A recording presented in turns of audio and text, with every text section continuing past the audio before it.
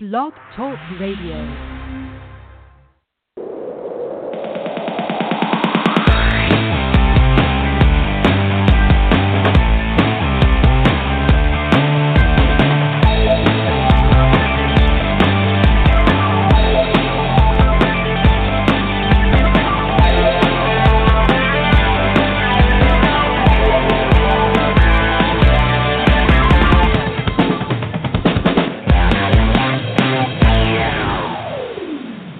Welcome to the Bottom Line Show Live. I'm your show host, Dame Lillian Walker, and imagine being abandoned as a baby and then being returned like a pair of jeans that don't fit, but having that happen not once, not twice, but over half a dozen times before the age of 10. Can you imagine what that would feel like? Do you think maybe you'd feel a little rejected? Destined for failure? Feel like perhaps you got a raw deal? Imagine climbing your way out of that kind of a hole. What kind of start is that? Well, the young man that we are going to feature on our show today is Manny Lopez, and he's overcome that and much more. He is the father of 3, and he has managed to single-handedly discover the secrets to success in a way that you can too. He is currently a paid consultant on lead generation to over 800 brands worldwide, including celebrities, entertainers, entrepreneurs, best-selling authors. He has clients like Kevin Harrington, who's an investor on Shark Tank, Les Brown, a #1 motivational speaker throughout the world, Sharon Lechter, author of many of the Napoleon Hill books and the Rich Dad, Poor Dad book series, and many, many others. So welcome with open arms today, my guest, my friend, Manny Lopez. Manny, thank you for joining us on the Bottom Line Show Live today. Thank you for having me, Lillian. I'm glad to be here. Well, Manny, before we dive in deep, I would love for our audience to get to know you a little bit better and find out a little bit like where exactly were you born? We know that you have this incredible story that I heard when I first met you, and I'm eager to share that with the world. So tell us, where were you born, and tell us how you got started. Sure. So I was born in Riverside, California. It's now a Lowe's, the hospital that I was born at, which is kind of the reason why it was pretty difficult for me to find a lot of information about my birth. I grew up in the foster care for a few years after being orphaned at 18 months, abandoned in a car with my sister. We were adopted and returned 7 different times. And with the 8th family, we stayed, and, blessings. And we had a very unique, growing up period of, trying to just make ends meet on a monthly basis. Moved many times, moved 10 different times by the time I was 18, and I think 10 different times since then. So it's a lot of moving around, but it's all been around Southern California. I didn't really get much farther out from there. Wow. And so I can't begin, what is your first recollection of being returned by a family? I would imagine that you must have had a sense that either things weren't right or you didn't feel good, or, what was that experience like? What were you feeling as a child, and how young do you remember having those emotions and those thoughts?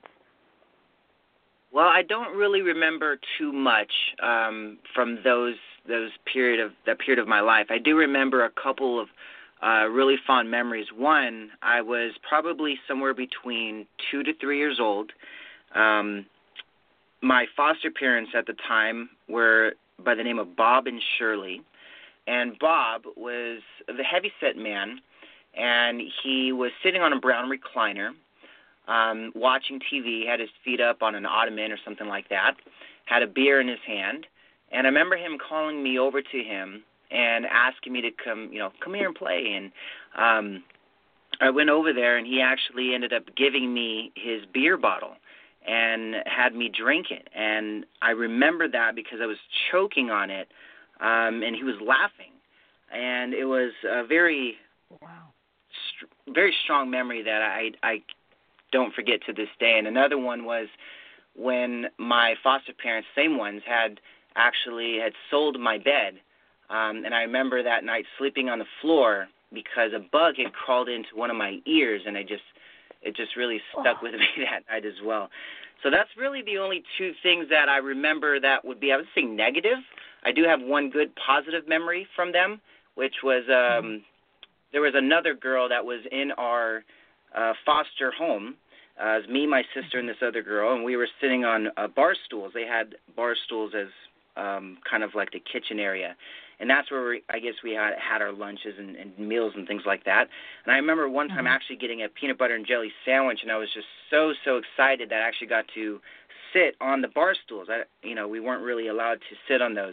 And I was just kept spinning and spinning and spinning on the bar stools, and I don't know if I ended up getting sick or not, but I definitely remember those. Those are the three things I remember. Other than that, everything memory-wise started with the last family. I literally remember the day I walked into their home for the first time. Wow, so it sounds to me like you blocked out a lot of the negative, bad-feeling stuff, and you focused more on the positive aspects. So let's go to when you were brought in by the eighth family, which is a family that eventually, kept you and raised you. So what was that like, and how did you go from there to your first, we're going to call it your first big break? Sure. So we were adopted by a family that was told they would not have kids. And the holy grail of adoption is to have a brother and sister that are pretty close to the same age. So they always kept us together, which is definitely a blessing that I am very thankful for. And we were adopted. I was 3.5. My sister was 4.5. And, we were a very hard collection of kids to deal with. So it was very difficult. There was a lot of times where my sister had lit the couch on fire. We had put oatmeal in the VCR. We had, blown up a microwave. I mean, it was just crazy, the things I would do and my sister would do. So it was a lot of chaos growing up. My mother ended up getting pregnant a couple years after having us, and kind of had that miracle baby thing, my younger sister. So things kind of, I would say, a little bit changed from that point where, a lot of the focus is on the younger child. And, of course, that's just normal. I have 3 kids myself, so I definitely understand that, the baby is definitely going to be the baby of the family. So, growing up was a lot of me being around 2 sisters, no brothers, but a lot of cousins and family. So that always kept me busy and kept me in trouble. So do you remember, obviously there was a difference between the Safe family and all the previous ones. The number one, in marketing we would call the unique selling proposition that they had is that they had no kids compared to, the previous families, right? But obviously it was a much better environment than anything that you had before. I would say so, yes. And, to a point where, with every family there's ups and downs and there's, drama and the things that could go wrong and things that have gone wrong. But for me, I've always looked at my life experience as, blessings in disguise no matter what I'm going through. Because the life that I went through is a way for me to look at life and understand that everything happens for a reason. Now, the downs and ups that I've been through in life have taught me things, every single one of them. And every single time I've gone through a new experience, I can now go into a new experience with more knowledge, and it's going to help me make better decisions. And that's all life is. It's a big collection of life decisions. So at what point, you must have had, I would imagine that you would have probably either in junior high or high school at some point come to a place where you aspired and dreamed, for a better life, to make, to make your way in this world and do something different. You could have, there's a road less traveled, and then there's the road of the world where, sometimes the dark and the negative side tries to show you how to make an easy buck, and, and some kids get lost in that terrible predicament. But obviously there was a choice that you made at some point. So when was that? Was that when you were in junior high and high school? Was it afterwards? What was your journey like? Well, in high school, it was definitely a big area of being lost. I had no idea what I was going to do after college or after high school. I knew it wasn't college, even though I had a scholarship. I had gotten straight A's in sophomore year, got Student of the Month, all these awards and scholarships and stuff. It was really to prove a point to my mom that I could actually get straight A's. I had a lot of people in my circle telling me no over and over again, and I wanted to prove someone wrong, and I did. But I found out really early on that schooling was just not for me. It's not the way I wanted to learn. I just didn't see the value of learning things that I know I wouldn't apply in real life. And so I knew I wanted to do something different. I just didn't know what it was. I joined the Navy after high school. That lasted about 6 months, and that's all in broken down in my upcoming book, The Hustle Code. So you can catch that very soon, in the next couple months, where I share my entire story, and it really just goes in depth on exactly, what I went through mentally to get where I'm at. But it really didn't change for me until I found my first mentor, and that was around 21. I had left high school, I jumped around a bunch of sales jobs, and just really tried to make ends meet. I started my family at 19. I had my first son then. Oh, wow. So I had to grow up very quickly. I didn't have the opportunity to just hang around the house and do nothing. I had mouths to feed very quickly. And so for me, it was just finding a way to make money with the skills that I had, which was not really much other than what I could learn on the go. My first job was a janitor at a high school. Second job was McDonald's for a couple years, and then I went to the Navy straight from there. So not a lot of, skills to grow from. But, a lot of, for me, it was trial and error. So I started doing different sales jobs and learning, marketing and advertising and lead generation, and then started doing car sales, and just got to a point where it was like, man, I need to do something where I'm of real worth, of real value. And this was shortly after my first son was born. I was like, all right, I need to do something where I'm actually in a real corporate job, or, kind of go the corporate ladder route. Everyone around me, that's how they tell you, go get a real job, get, stable, you got a family support, stop hopping around a job to job. And so that's what I did. I found this company, and that's actually where I found my first mentor. And he was my manager at the time, and just instilled in me this idea of being too blessed to be stressed, to where anything you can look at in the world can be a blessing if you really understand it and you really look at what you'll learn from it. Because everything in life is either a blessing or a lesson. And if you look at it that way, you'll never be really in a negative light. It's just not possible. So he was the one then who started to bring, well, it sounds like you were already more positively minded, open, despite the adversity that you had been through. It sounds like you were a little more predisposed in that regard. Wouldn't you agree? I would say so. I'm a sponge for knowledge. I want to learn things I don't know. Even if it's something I don't necessarily agree with, I want to understand why I don't agree with it. And for me, it's, there's things that I come across that I'll look at, and before I had my first mentor, it was just, why me? Why me? Why is this happening to me? Why is everything negative happening? Why do I keep getting, kicked when I'm down? And at that point in my life, it was just all focus of being selfish and not really understanding how to serve or give.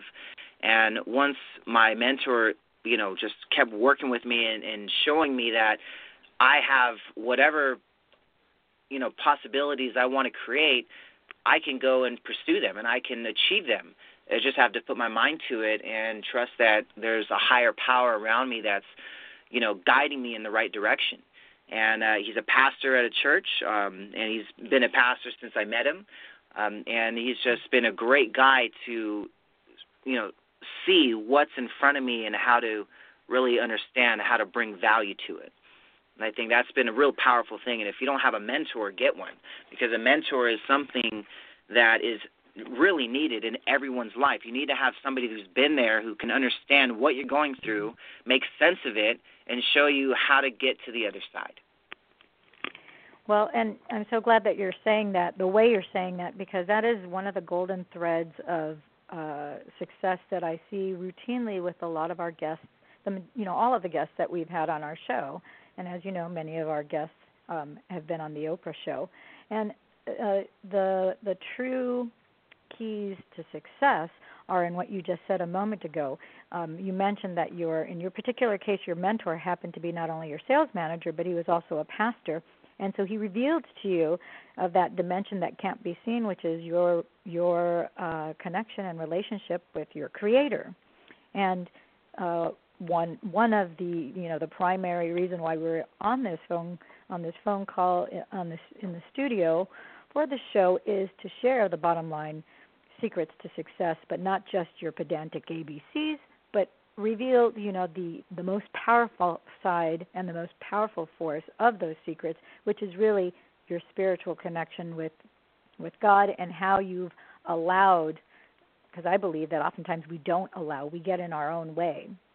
And luckily you had somebody who was able to shepherd you and mentor and coach you and, gently bring you along and have you realize it's like, wait a minute, there's more than can be seen with the naked eye.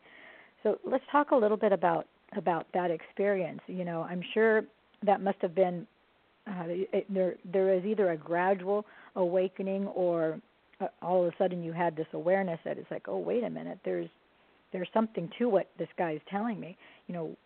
What was your approach? How did you react as you started to come into contact with this? Well, for me, it was just being very open about it. I didn't necessarily trust it too much just because, I have a very logical look at things. I'm very analytical. And so for me, it's like I have to see it to believe it. And, for me, it was just, getting that instilled confidence that, look, Manny, you don't have to see it to believe it. You just have to feel it and understand it, that it's there, and utilize it to bring value to the people around you, and make sure you're doing it in a kind-hearted way. You can't just go out there and think that it's all about making money and being successful, and that's what creates wealth and success. For me, it's, that'll just be a tool. Wealth is a tool to help others. And for me, learning that very early was super beneficial. Some people I come across, they're in their 50s and their 60s, and they're just now getting it, and they spend 30, 40 years in a job they hate, doing something they don't love, just to make ends meet and, at one point down the road in the long, long future have a pension that they can retire and enjoy martinis on a beach with their wife, when they retire. I want to be able to have that influence at 30. I turn 30 in just 3 days. And for me, I want to be able to change the world before I get to, my gray hairs. I have gray hairs now because I choose to, not because I have to.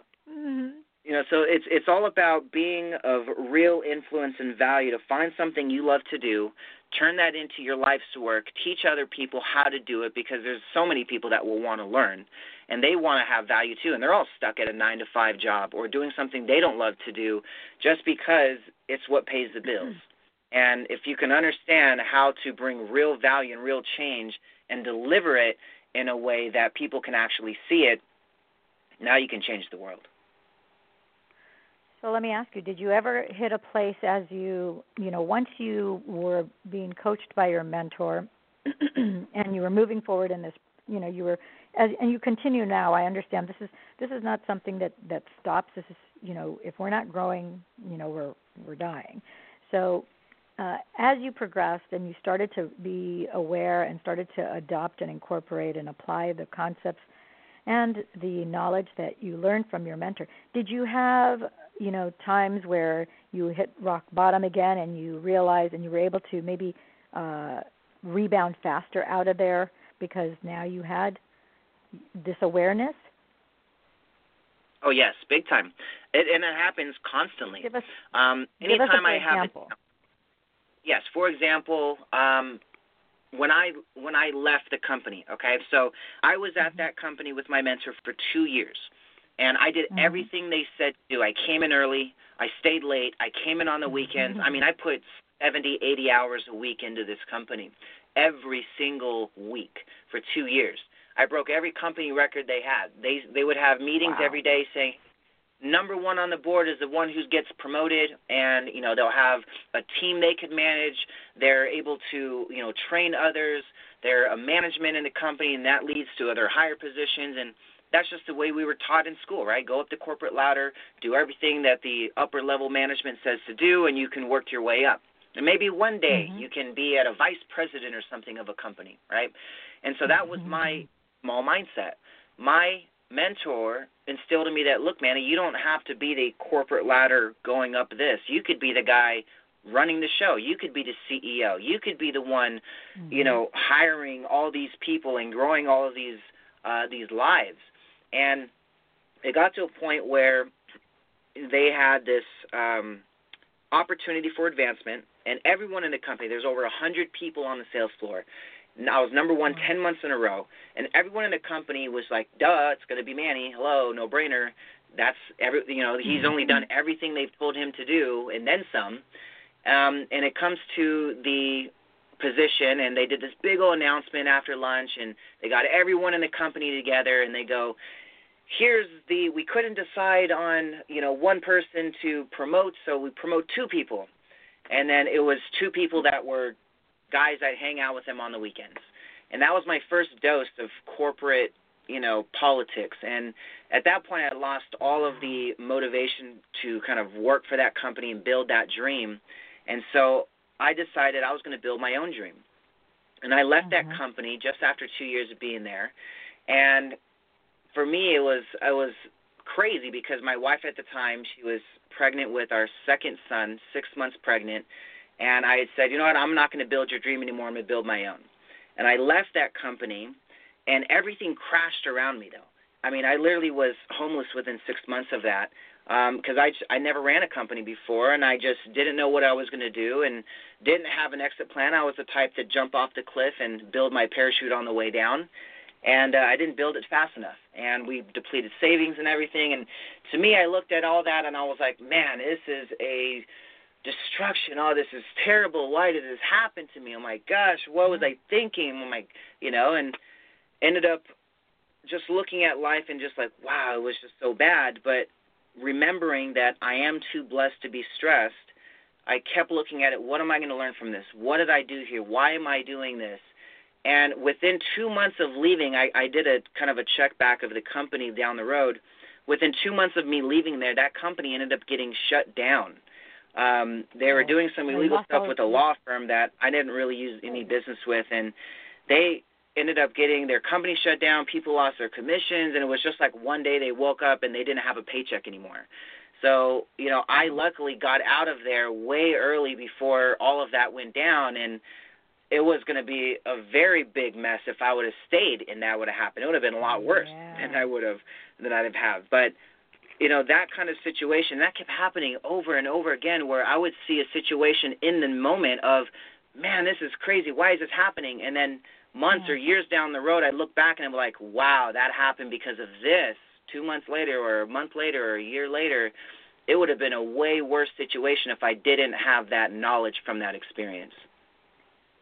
So let's pause here for a moment because this, I think, is a very powerful point in your history, which, again, every single one of my guests have had these type situations. This is something that we all are faced with, but in the midst of it, it's hard to see the why it's happening to you.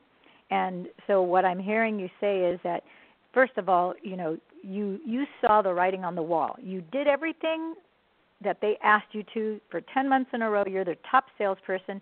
You're probably doing 80% of the production, I would imagine. You know, there's the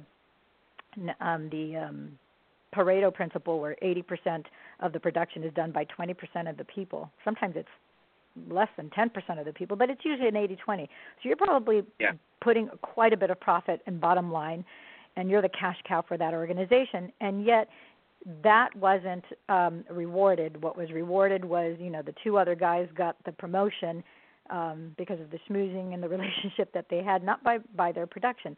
But you had, and I like to call this divine intervention, if you will, because that obviously was a slap in the face to you, and everybody in the company who witnessed that recognized that you got slapped in the face when you weren't given that promotion. But we know that things have a way of working themselves out for the best. That experience did not feel good to you, and you knew that you could take and create that same production, the skills and the talent and the gifts that you were giving to that company. Instead of doing it for another CEO, you knew that you could do it for yourself as your own CEO. Is that correct? Oh, yeah, exactly. I mean, and then look what it turned out to be. Instead of me, fighting my way to build myself to be a manager, I'm now, the CEO and founder of 3 different companies.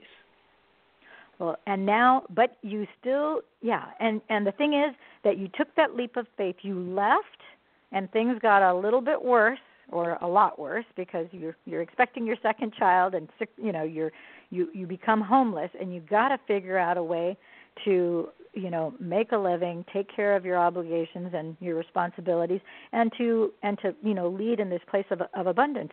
But in the midst of that, it's hard to see why the door is being shut, why you're, the one of the most delicate things that we possess as humans is not only our heart, but our ego. Our ego is like a sugar cube. It can take a sprinkle here or there, of water, but oftentimes when you sprinkle, a fire hose of water on it, it can't handle it. It dissolves. It's very painful. And we know that our ego is not our amigo. However, you recognize that you needed to get out of there. You were saving your own self instead of getting in your own way. You saved your own self, got yourself and your family out of there. Had you stayed, you probably would have been tied up with all the legality of what went down, but you didn't know it at the time. Luckily, you followed that thread of inspiration. You left.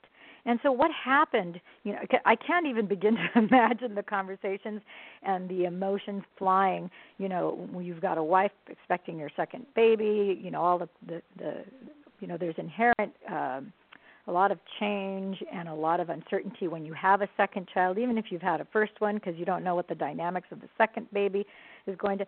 That's enough stress in and of itself. And then to add these other things, I can't imagine where you were with that. But what was if you had to describe your internal fortitude, how would you describe your approach was as you spoke to your wife, and how because you shared this experience together, you're both affected by it? Oh, yeah. Well, I would say delusional amount of confidence would be the easiest way to say it. Delusional. Wow. Yeah, that's what it is. I mean, I am so optimistic in my ability to create success. I was introduced to Les Brown through my mentor, not personally, but through his work.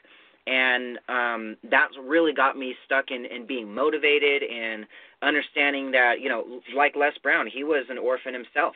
He was labeled, mentally challenged growing up. And so to see what he's gone through, very similar with me, to then being able to be so influential to millions of people, that was so inspiring to me. And that, I would say, is what really got me to fully value what I could bring. And all it was is just, Manny, you have to apply yourself. You have to be that sponge of knowledge if you want to create something that people will want to invest with you on. Right, so that's kind of the structure I was instilled with, and bringing that to my family. The good thing about my wife is that she's very supportive in what I do, and she's very, she, I would say, has a little bit of that delusional amount of confidence as well. I would say it's confidence in the whole situation, but confidence in me to create something, a path through whatever situation we will be going through. And I think that's a strong thing about a great business, is having a great spouse that can see your vision and can see and approve and, be behind that vision with you. And I definitely would not be where I'm at today without her. So that, again, is another key to success right there, is having a great backing of support, if it's your spouse, if it's your brother, your sister, your mom, your dad, a friend, It could be your dog. Who knows, right? Whatever way you see your support, use that as your drive of motivation, and you can accomplish amazing things. You'd be surprised at what you can do when you just apply yourself. Yeah, and again, that's another, I'd like to connect the dots and talk about that golden thread of success that I see consistently through a lot of our guests. And so you have that element is in place.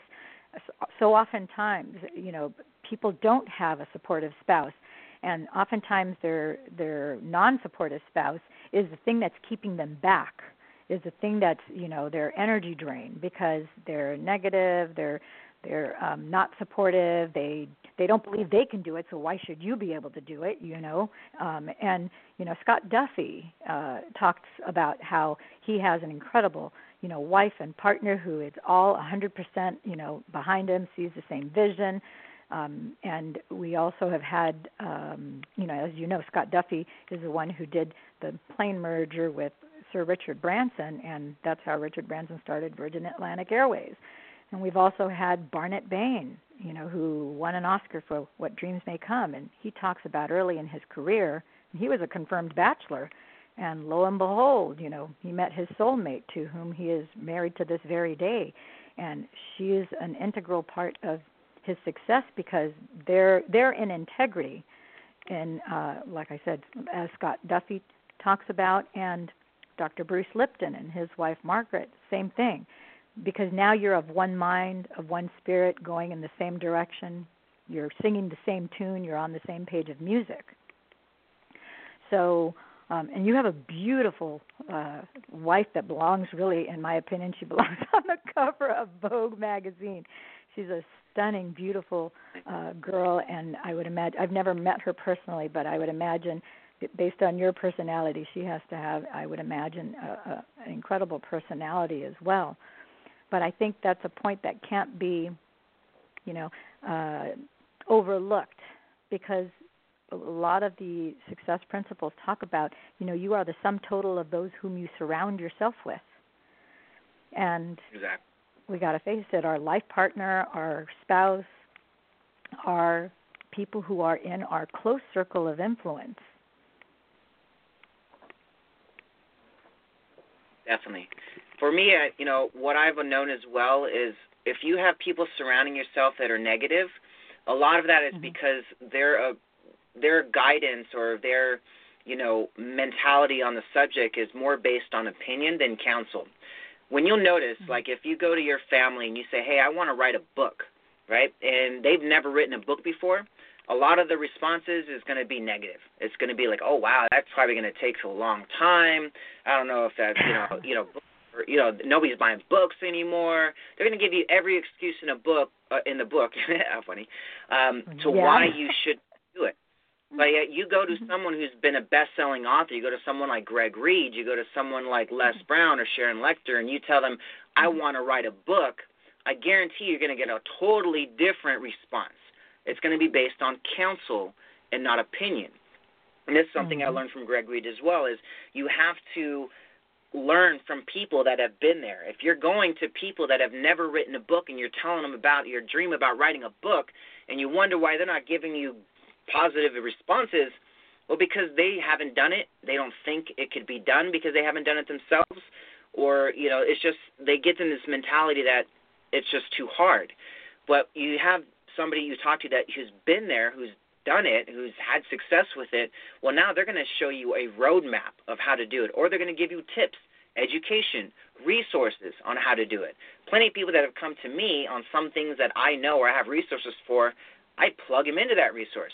I gave a referral today as somebody was asking for opportunities to speak in Egypt and Bahrain, and so I connected her with somebody who's right now in Bangladesh on a speaking tour, who just last year spoke in Egypt and in Cairo and all these other different places, and in Dubai, and that's a great connection. So unless you have connections in those areas, it's really hard to get an understanding of how to do it and to get people behind you. So my always recommendation is find the person who's the top person in that industry that you want to be influential in, and follow them, learn from them, copy them, make it your own as well, but copy their mindset and their drive and what they kind of focus in on how they bring value, because they've done all the research. They've put in the time. They put in the effort. They put the blood, sweat, and tears to understanding how to bring value, and they've been successful at it.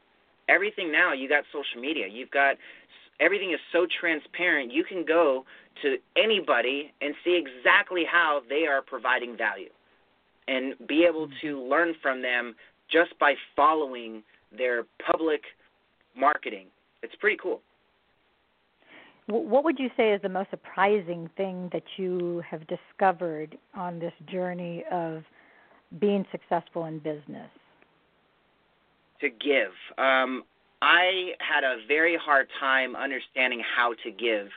I was taught very early that if you have something of value, don't share it. You know, you've got to hold on to it, and you've got to, make sure that nobody copies you and da-da-da-da. So it was really hard early on to understand that you've got to just give and then you will receive. And, I've heard that. We've all heard that growing up.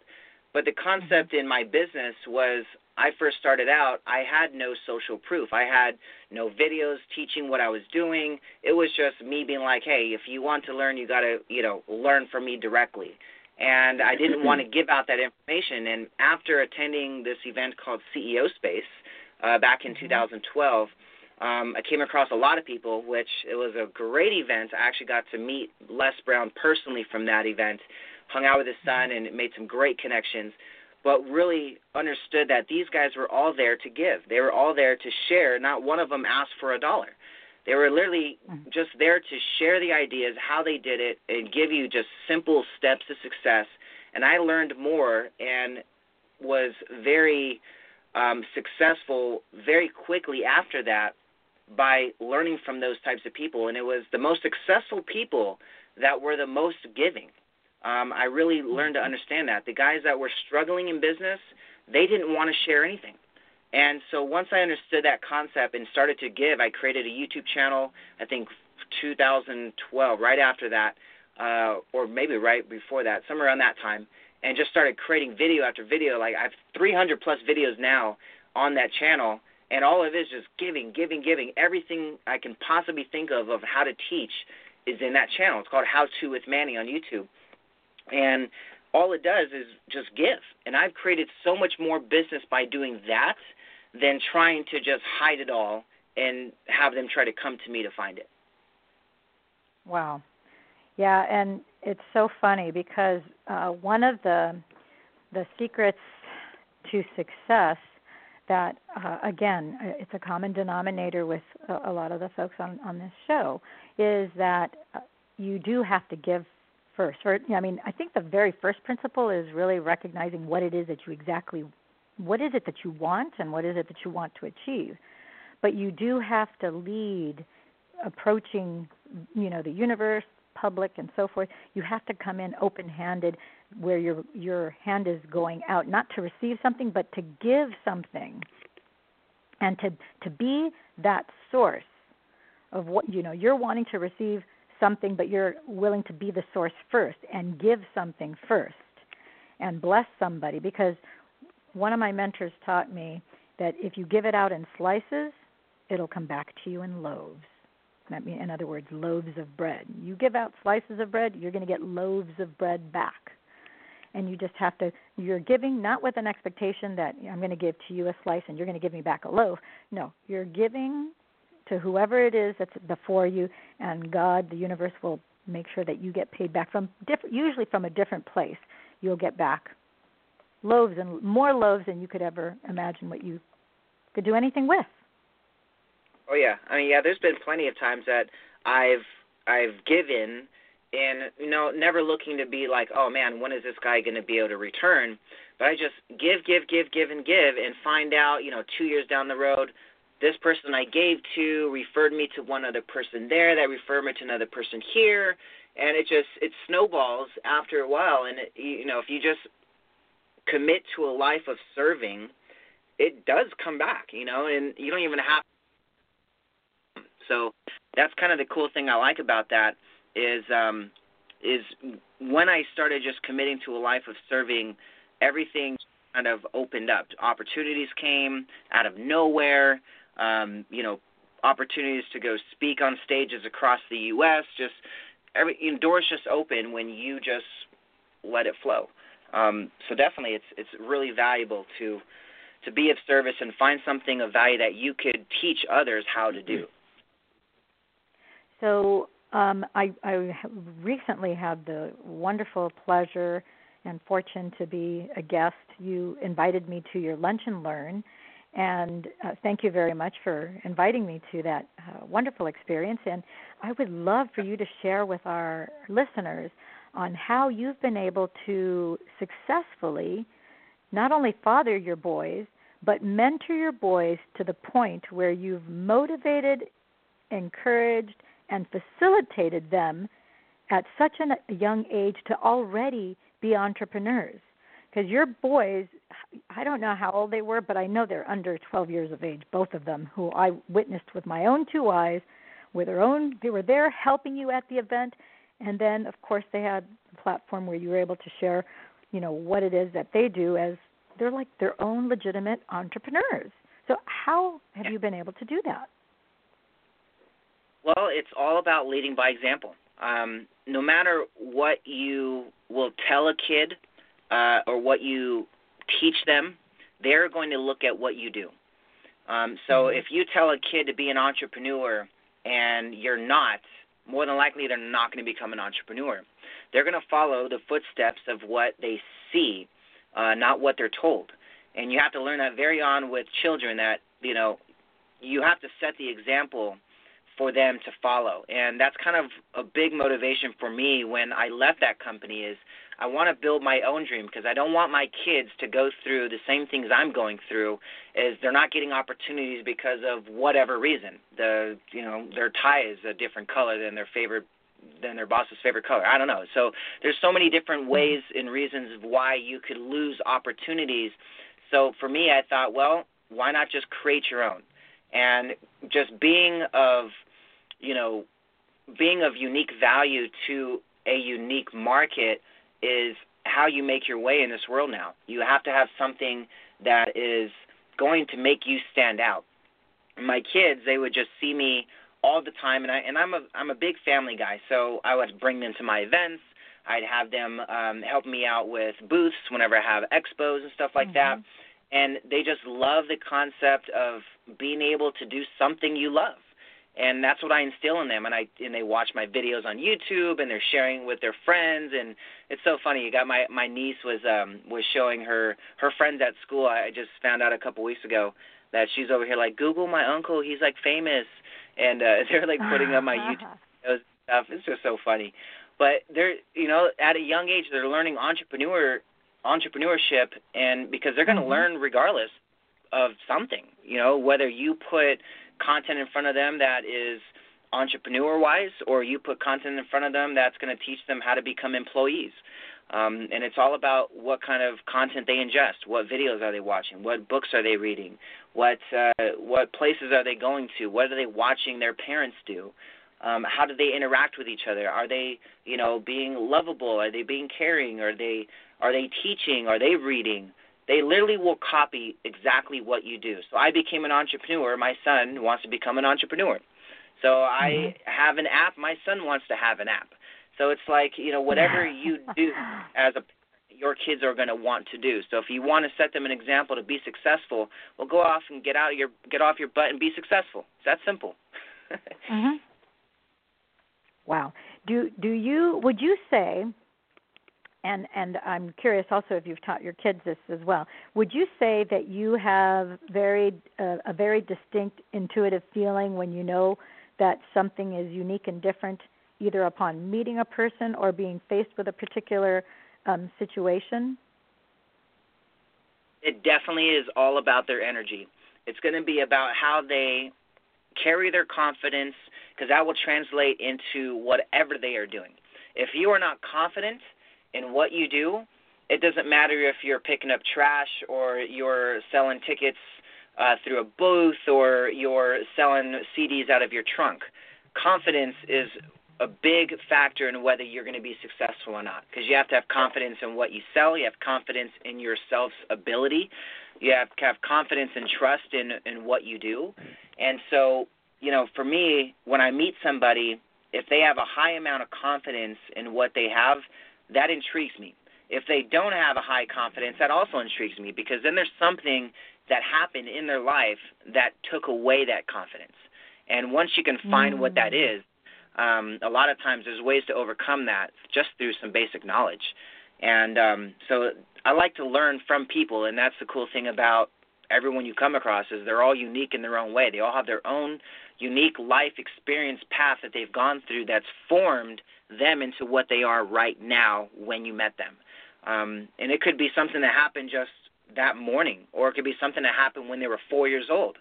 Whatever they're carrying with them, it's either helping them or hurting them.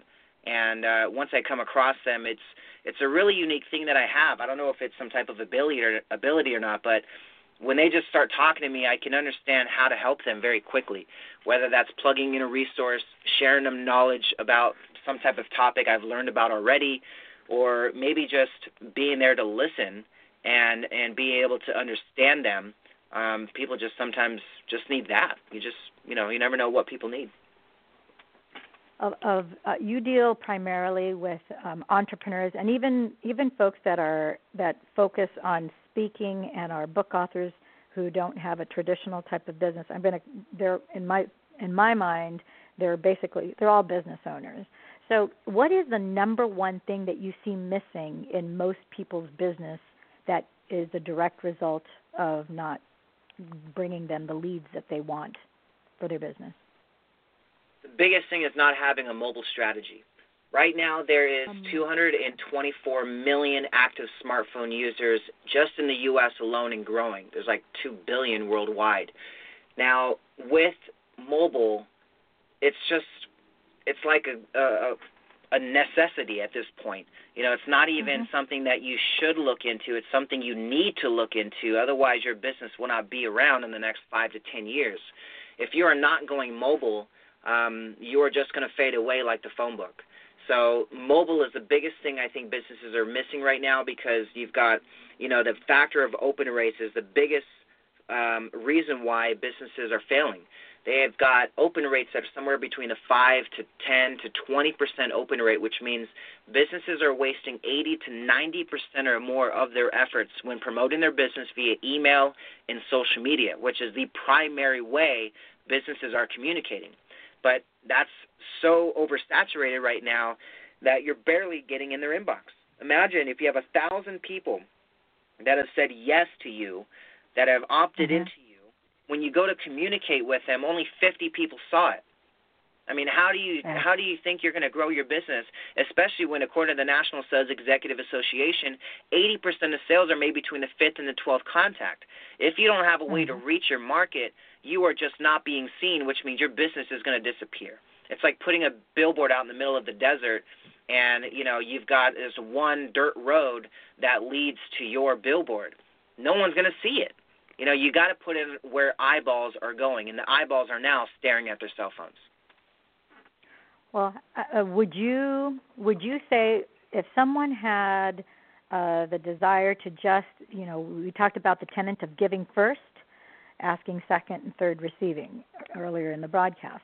So if you had somebody who just wants to go out there and speak for free to groups of people, is it possible to develop an app that just can target organizations, places where you can go and speak for free so that you can give your gifts for free and at the same time, spread your message, share your talents, etc.?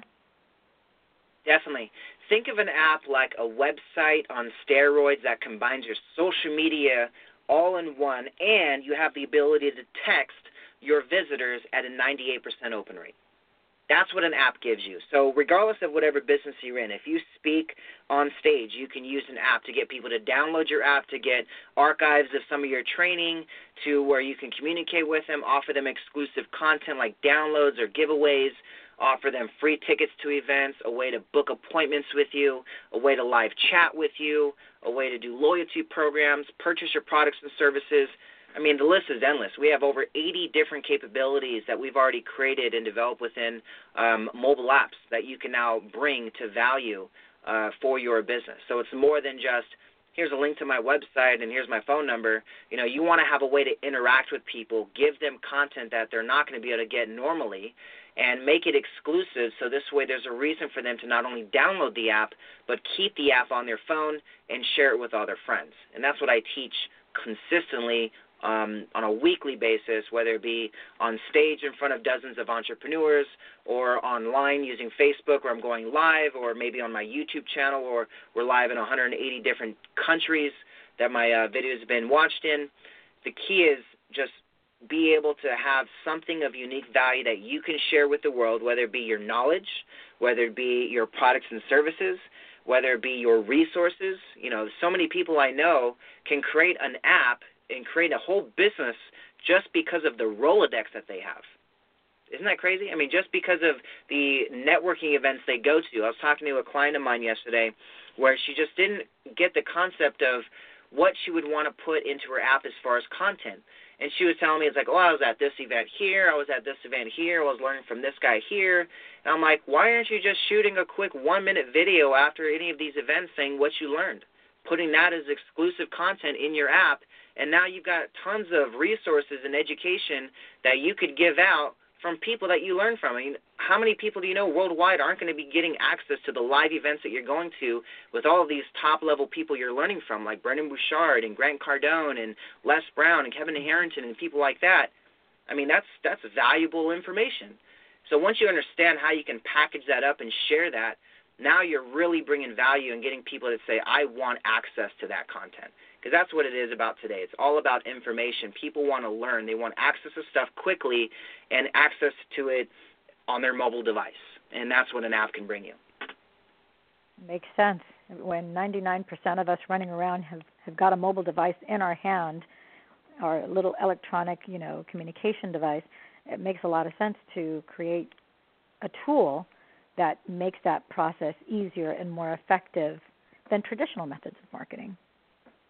Oh, definitely. I mean, 87% of smartphone users prefer to do business via a mobile app versus even a mobile website, and that's according to TechCrunch.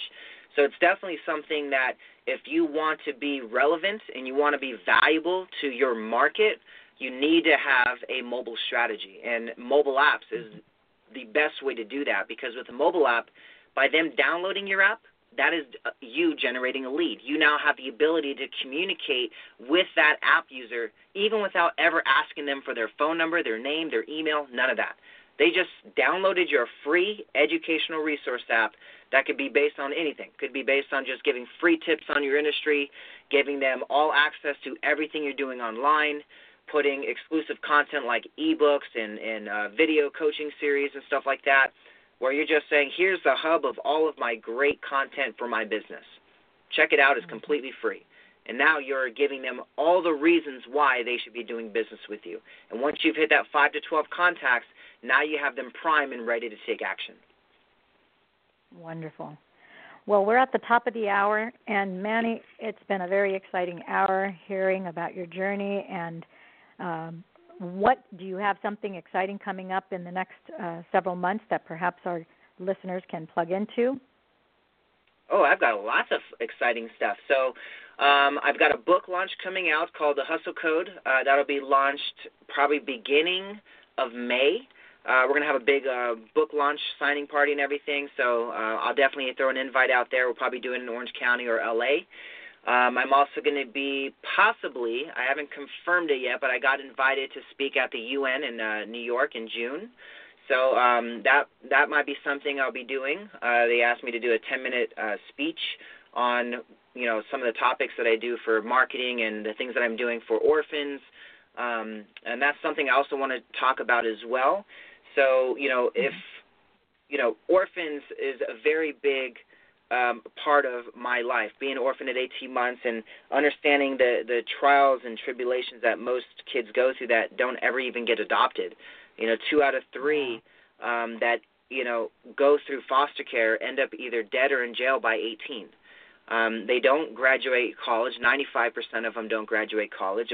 a very high percentage don't even graduate high school. They're 4 times likely to be abused.